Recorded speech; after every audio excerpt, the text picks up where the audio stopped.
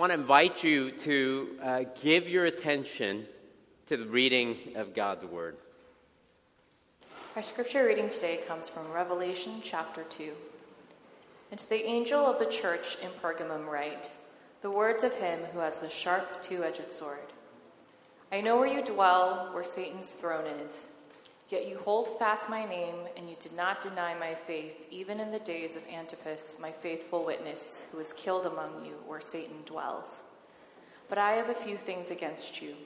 You have some there who hold the teaching of Balaam, who taught Balak to put a stumbling block before the sons of Israel, so that they might eat food sacrificed to idols and practice sexual immorality. So also you have some who hold the teaching of the Nicolaitans. Therefore repent. If not, I will come to you soon and war against them with the sword of my mouth. He who has an ear, let him hear what the Spirit says to the churches. To the one who conquers, I will give some of the hidden manna, and I will give him a white stone with a new name written on the stone that no one knows except the one who receives it. This is the word of the Lord. Thanks be to God. Let us pray. Our Father and our God, we ask that you would meet us here in the power of your Spirit so that our eyes would be open, our ears would be opened as well. Our hearts would be soft to receive what you have to say to us. And more than anything else, we want to meet you, Lord. We want to encounter this good God we read about in the Scriptures, the one who wants to give us a new name, the one who wants to bless us. And may we encounter you today. In your Son's name we pray. Amen. You may have noticed this is not a Mother's Day themed sermon, And the reason why is because we're in a sermon series on the book of Revelation. And if you've not been here, and we've taken a week off because of our retreat, so let me just give you a little bit of a briefing and a little background on the book of Revelation. Revelation is apocalyptic literature.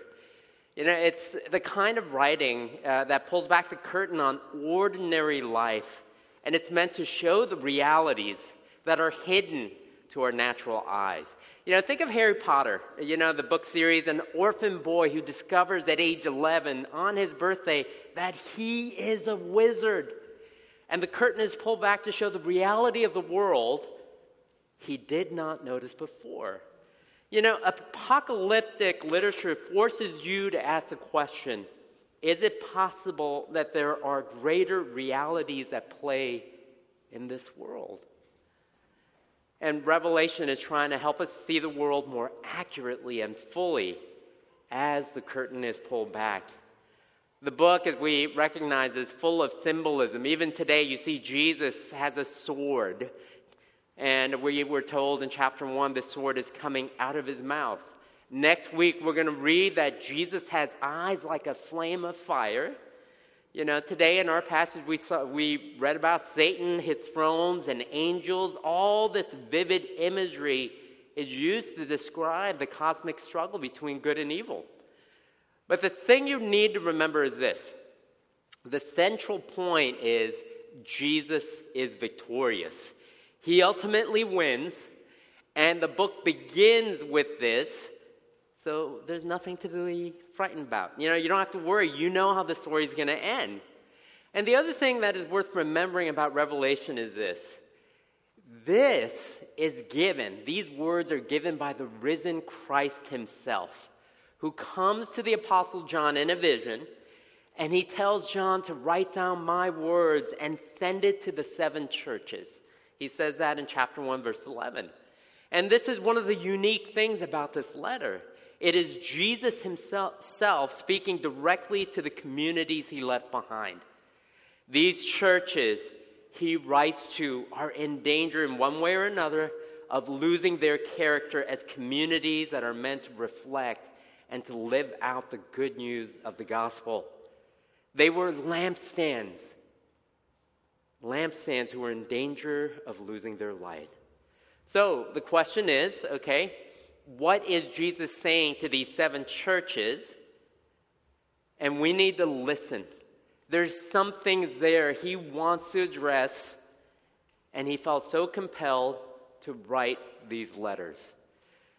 So today, we're going to look at the third of the 7 letters, and it's to a church in the city of Pergamum in Asia Minor. It was a capital city, a political center. It was sort of the Washington, D.C. of ancient Asia Minor. It was also a very educated city. I mean, they had a huge library of over 200,000 volumes, second only in size in the ancient world to the great library in Alexandria. I mean, they were so into learning and books, they invented this thing called parchment in Pergamum. They loved books, they loved learning. And we also know Pergamum was a very religious city. It was a central place of idol worship. The Roman Emperor Domitian described Pergamum as the city of the most temples. And if you visited the city back in that day, you would see a hill behind the city that rose up like a cone, 1,000 feet high, and it was filled with temples to different gods. I mean, they had a couple of notable ones to keep in mind, as they had an actual altar to Zeus, the king of the gods. People from over the world at that time came to the temple of Asclepius, the god of medicine. You guys might know about him. He was a serpent god of healing, right? So we see his symbol today on many medical societies, like a staff with a snake wrapped around it. It's called the rod of Asclepius. People came to learn about medicine, to be healed. They sought healing. And in the center of all of this was a temple dedicated to the worship of the emperor. And it was central to the city. And this is why Jesus speaks in verse 13 in this way. I know where you dwell, where Satan's throne is. Jesus is telling this church, I know where you live. I know the pressures. You are living in a political center where the local pro-council has the power to put you to death, where the worship of many gods are the norm, where there's an expectation that you would bow down to Caesar. You're living amongst people who are incredibly patriotic to the Roman Empire. And Jesus says, I know your fears.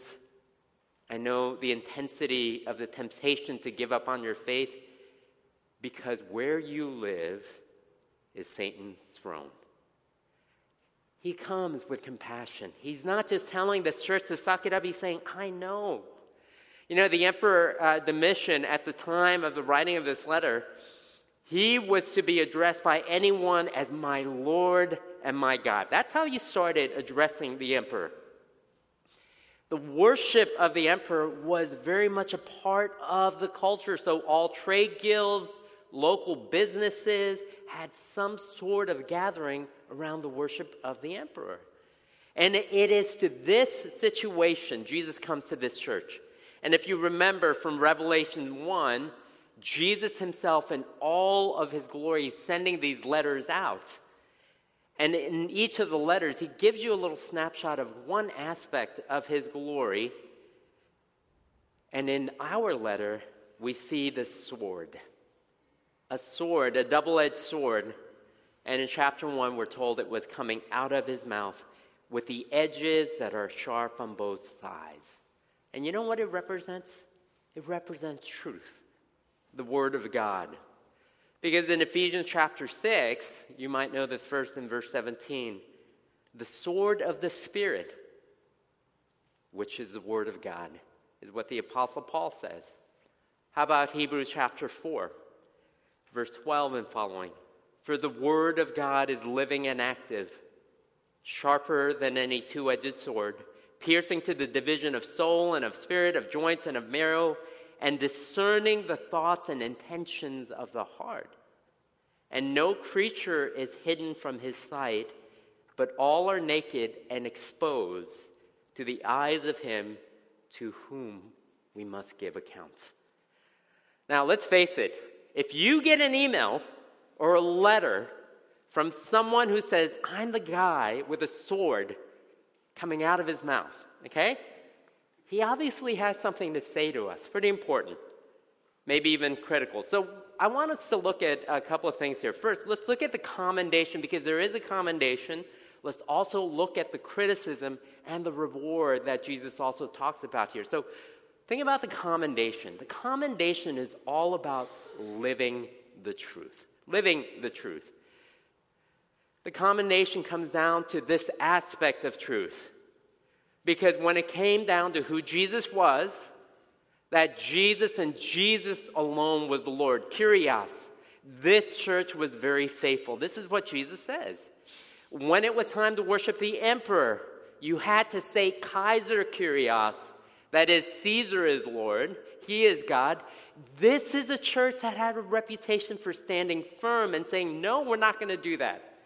And when it came to the great truths about Jesus, they said he is both Savior and Lord. They have been faithful. Look at verse 13. Yet you hold fast my name, and you did not deny my faith, even in the days of Antipas, my faithful witness, who was killed among you where Satan dwells. You get a great story here about this guy named Antipas.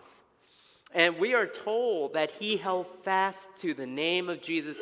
He held fast to his faith in Christ. It wasn't just an intellectual thing, but it was personal. He held fast to the name of Jesus. He is being told, you had faith in me by Christ. Think about what a name represents. It's who someone is. It's who you are. And Jesus says you are not willing for any reason to part from who I am. You clung to that, and that was personal. It was beautiful. A faith commitment, and you held on to it. And he gives this example of Antipas. It may have been a nickname. I mean, if you break down his name, it's like anti, against, pas people, so he's against everybody. But what we know about him from church history was that Antipas had a reputation as a Christian. And he was summoned by the Roman proconsul, where there was a large bust of the emperor, and he was told to declare Caesar is God, Kaiser Kyrios. And all he had to do was take a little bit of incense, throw it in the flame, say this, and move on, and he would have been done. But as Antipas was reflecting on this, he said, wait a second. Jesus is the Lord. And one day, every knee will bow. Every tongue confess this is true. And he was unwilling to say this. So for his refusal, he was taken, put in a brass pot, slowly roasted in front of the town. And he's called my faithful witness.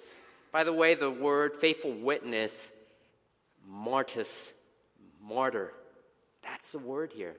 Someone who is a faithful witness unto death, who is willing to hold true to the fact that this is who Jesus was, and I am not going to bend on this. That's a martyr. That's who a martyr is. Someone who bears witness to the truth of Jesus at any cost. So Jesus tells this church, you guys have done this, even in the days of Antipas. But, he has a criticism. This is what not living the truth is about. Because this is verse 14. Because Jesus says, but I have a few things against you. And I think this church kind of knew this was coming.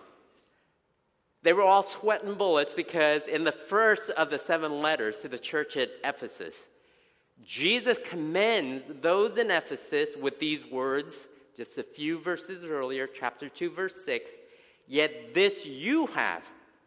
You hate the work of the Nicolaitans, which I also hate. Now, if you heard that and you knew what was going on in your church, I think they were a little worried. Because the truth that concerns Jesus here is not just about the truth about who he is, but the truth about what this community is to be. Because there was a group in the church here in Pergamum, probably just a small contingent, not a majority of the people, but they taught something. A lie about how to live the Christian life. These were the Nicolaitans. I'll get to that in a second, but why is this important? Because not only is Jesus Lord, but he is Lord of people he calls to be holy, to be set apart, to be Jesus' people. He said, if you're going to have me as Lord, you're going to follow me exclusively. And you're going to live the values of my kingdom. And he was so serious about this, his criticism of this church is simply based on the fact that the church in Pergamum had been tolerant of Nicolaitans who deny the truth about who the church is supposed to be. And that may sound harsh to you, but let's think about the why for a second. Remember in chapter 1, Jesus stood among the 7 golden lampstands, which represented the 7 churches Jesus is addressing. The churches are meant to be a light in the world, demonstrating in both word and deed with their lives the good news of the gospel. And the church's witness to the name of Jesus has been dulled by what's been taking place because of these Nicolaitans. And this is the contrast between Antipas, whose witness is commended here. So what is it they've been tolerant of? Because there's some strange things mentioned here. Look at verse 14 and 15. You have some there who hold the teaching of Balaam, who taught Balak to put a stumbling block before the sons of Israel, so that they might eat food sacrificed to idols and practice sexual immorality. So also you have some who hold the teaching of the Nicolaitans. So you're probably thinking, okay, who is Balaam, Balak, and who are the Nicolaitans? Let's talk about this for a second. Because we learn about Balaam actually in the book of Numbers in the Old Testament. And some of you may be familiar with this story, but he was a prophet. He had a gift from God. But here's the thing about Balaam. He could be bought. You know? So Balak, who's the king of the Moabites, comes to Balaam and says, you know what? I'll give you silver. I'll give you gold. I'll give you anything you want if you will just go and curse Israel. Because you know what? They came out of Egypt. They're moving towards us. I need you to go curse them. So Balaam goes to Israel and tries to curse them, but God overcomes him. And Balaam ends up actually pronouncing blessings on Israel instead of a curse.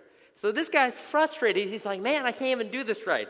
I can't curse these people. It happens multiple times because God is thwarting his plans. And in one of the glorious instances in the history, in the story, is while Balaam is riding on his donkey. The donkey's not going where he wants him to go, so he starts kicking his donkey. So the donkey lays down on the ground. God opens the mouth of the donkey, and he talks to Balaam. The donkey prophesies to Balaam. It's a marvelous story.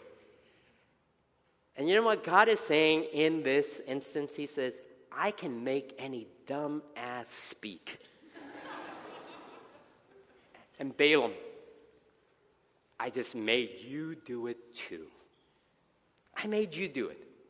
You were going to curse Israel? I made you bless them.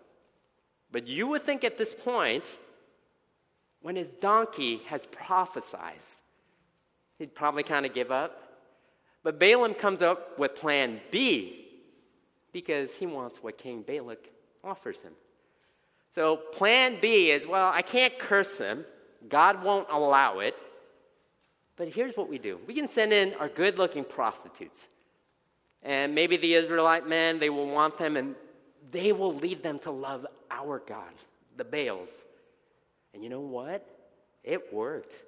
They sent in temple prostitutes, and they began to work their way through the men, and being men as morally courageous as they are, as they often can be, they said, you know what? I'm in love. I've never met anyone like this before, and I love the God of Israel, but, you know, what's a little idol worship? And when I found love. And this leads to Israel almost ceasing to exist. You can read about it in Numbers 33. And this is what Jesus is referring to here. And he's saying you have a similar group doing the same thing in the church, the Nicolaitans. They are teaching essentially the same thing. Just as Balaam said, we have to live in this Moabite culture. What's the little idol worship, sex outside of marriage? The Nicolaitans said, we live in Pergamum. The morality of the Old Testament is a bit outdated, doesn't address our cultural moment. We live in a unique time, a unique place. We need to factor that in and modernize the Christian faith. Make it a little more appealing. And besides, God is gracious. He's going to forgive us in Christ. And it wasn't just that these Christians joined in these idol feasts. They joined in the immorality of life in the temple, but they actually defended it in the church. They're not secretly doing these things, hoping their community group leader's not going to find out, okay? But they were actually arguing it is the right thing to do when you live in Pergamum, right? Now, lest we condemn them too quickly, we need to understand that it was not an easy thing not to get caught up in that culture. Even though it sounds all a bit strange, right? Idol worship, food, sacrifice to idols, temple prostitution. To us, it sounds so foreign. And we think of, gosh, but our culture, how easily we want to fit in and participate. Don't we all want to be normal? We all want to be liked. They were no different. They wanted this. But consider the cost they were facing. If you had a particular skill or craft and you worked in an industry, one thing that was guaranteed was this. In the Roman Empire, you would have a deity. And when you had a big gathering, maybe think about a convention where deals were made, where the people you needed to meet were going to all be there, it was usually around an idol. And what did it mean to you that you would not go to an idol feast to skip out on this convention? It probably meant you're not going to get promoted. You're not going to make partner. You're not going to get tenure. What did it mean that you were not going to the idol feast and not sleep with the temple prostitutes? It could mean you may lose your job.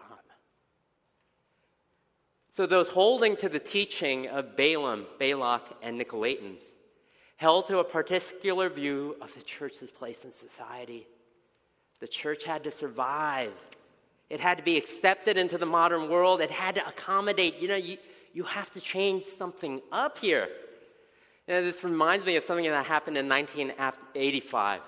After losing market share to their rival, Pepsi, for over a decade, Coca-Cola decided the problem was not their marketing, but it was actually the formula for their soft drink, Coke itself.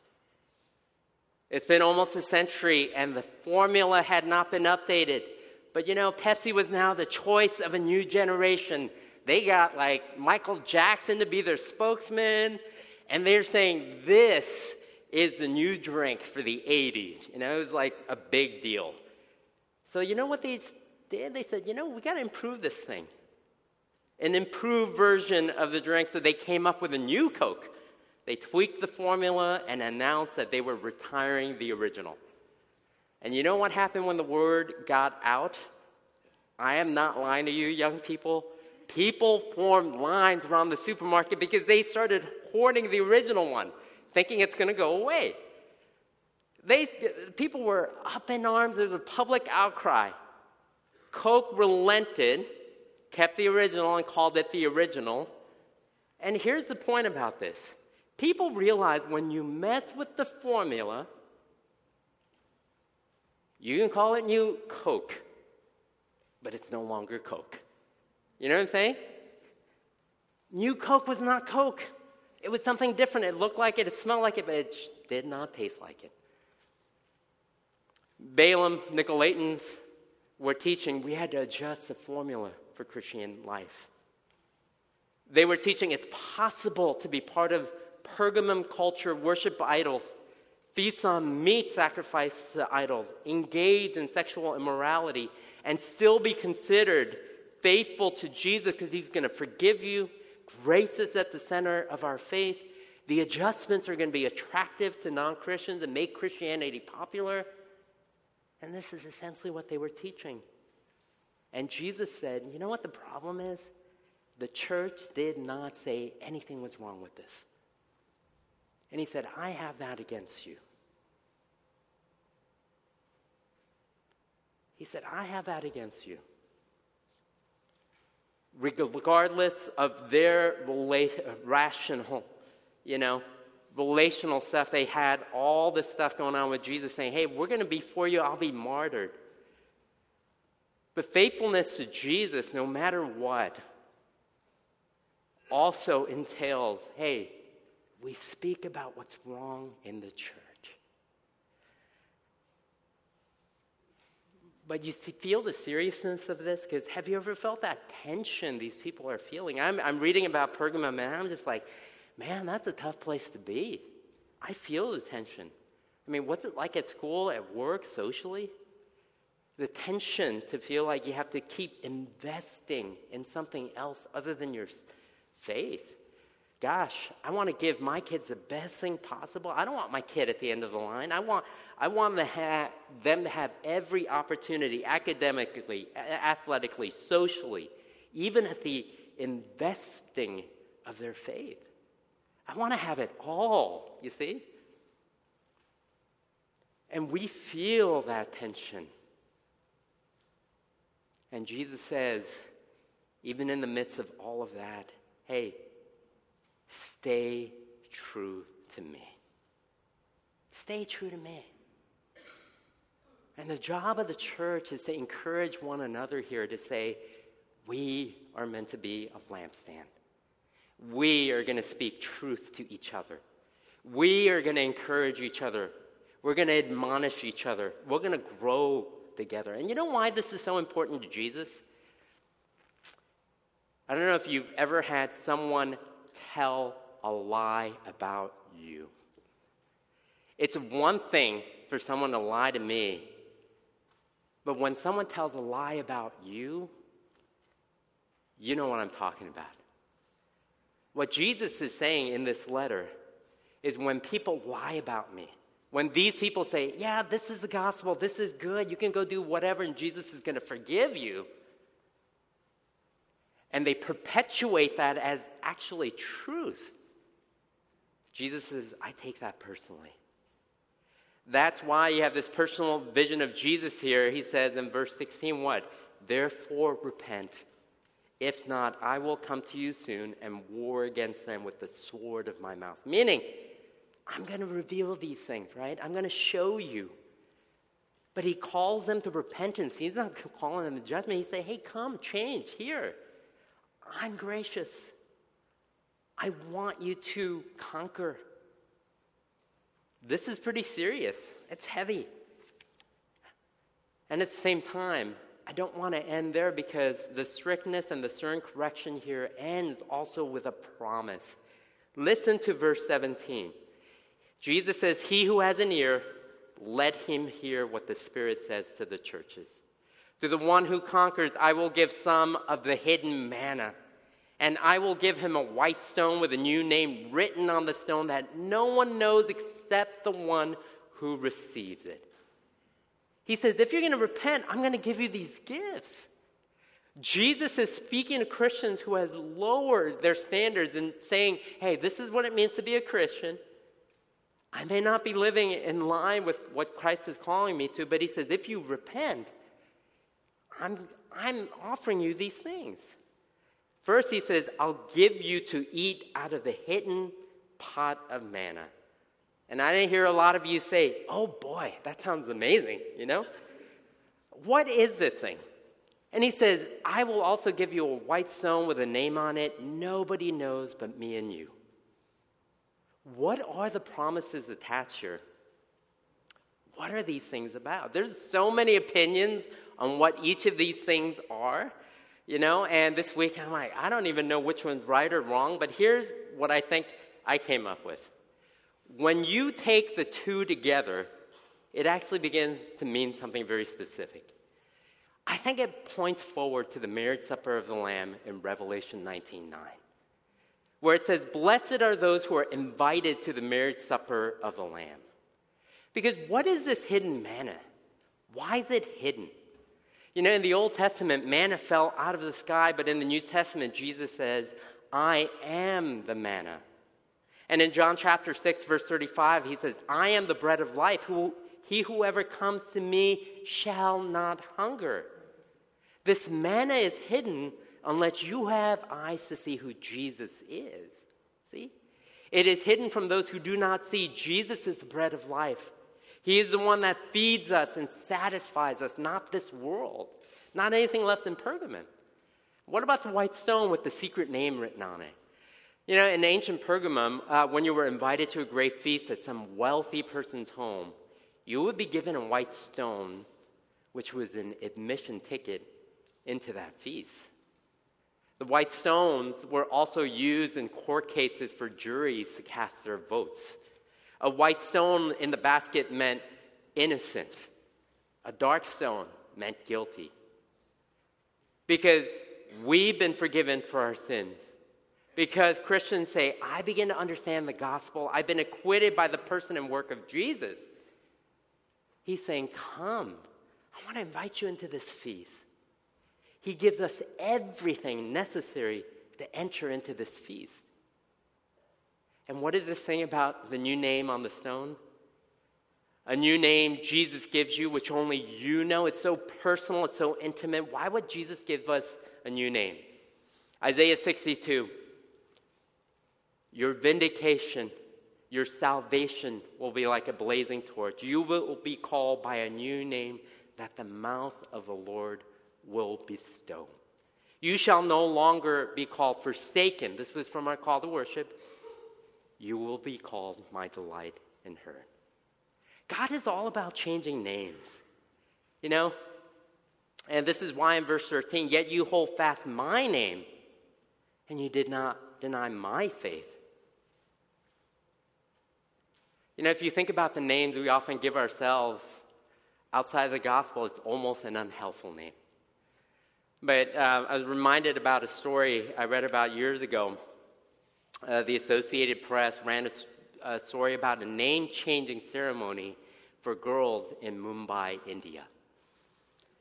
At birth, the 285 girls had been named Nakusa or Nakushi, which means unwanted in the primary Indian language of Hindi.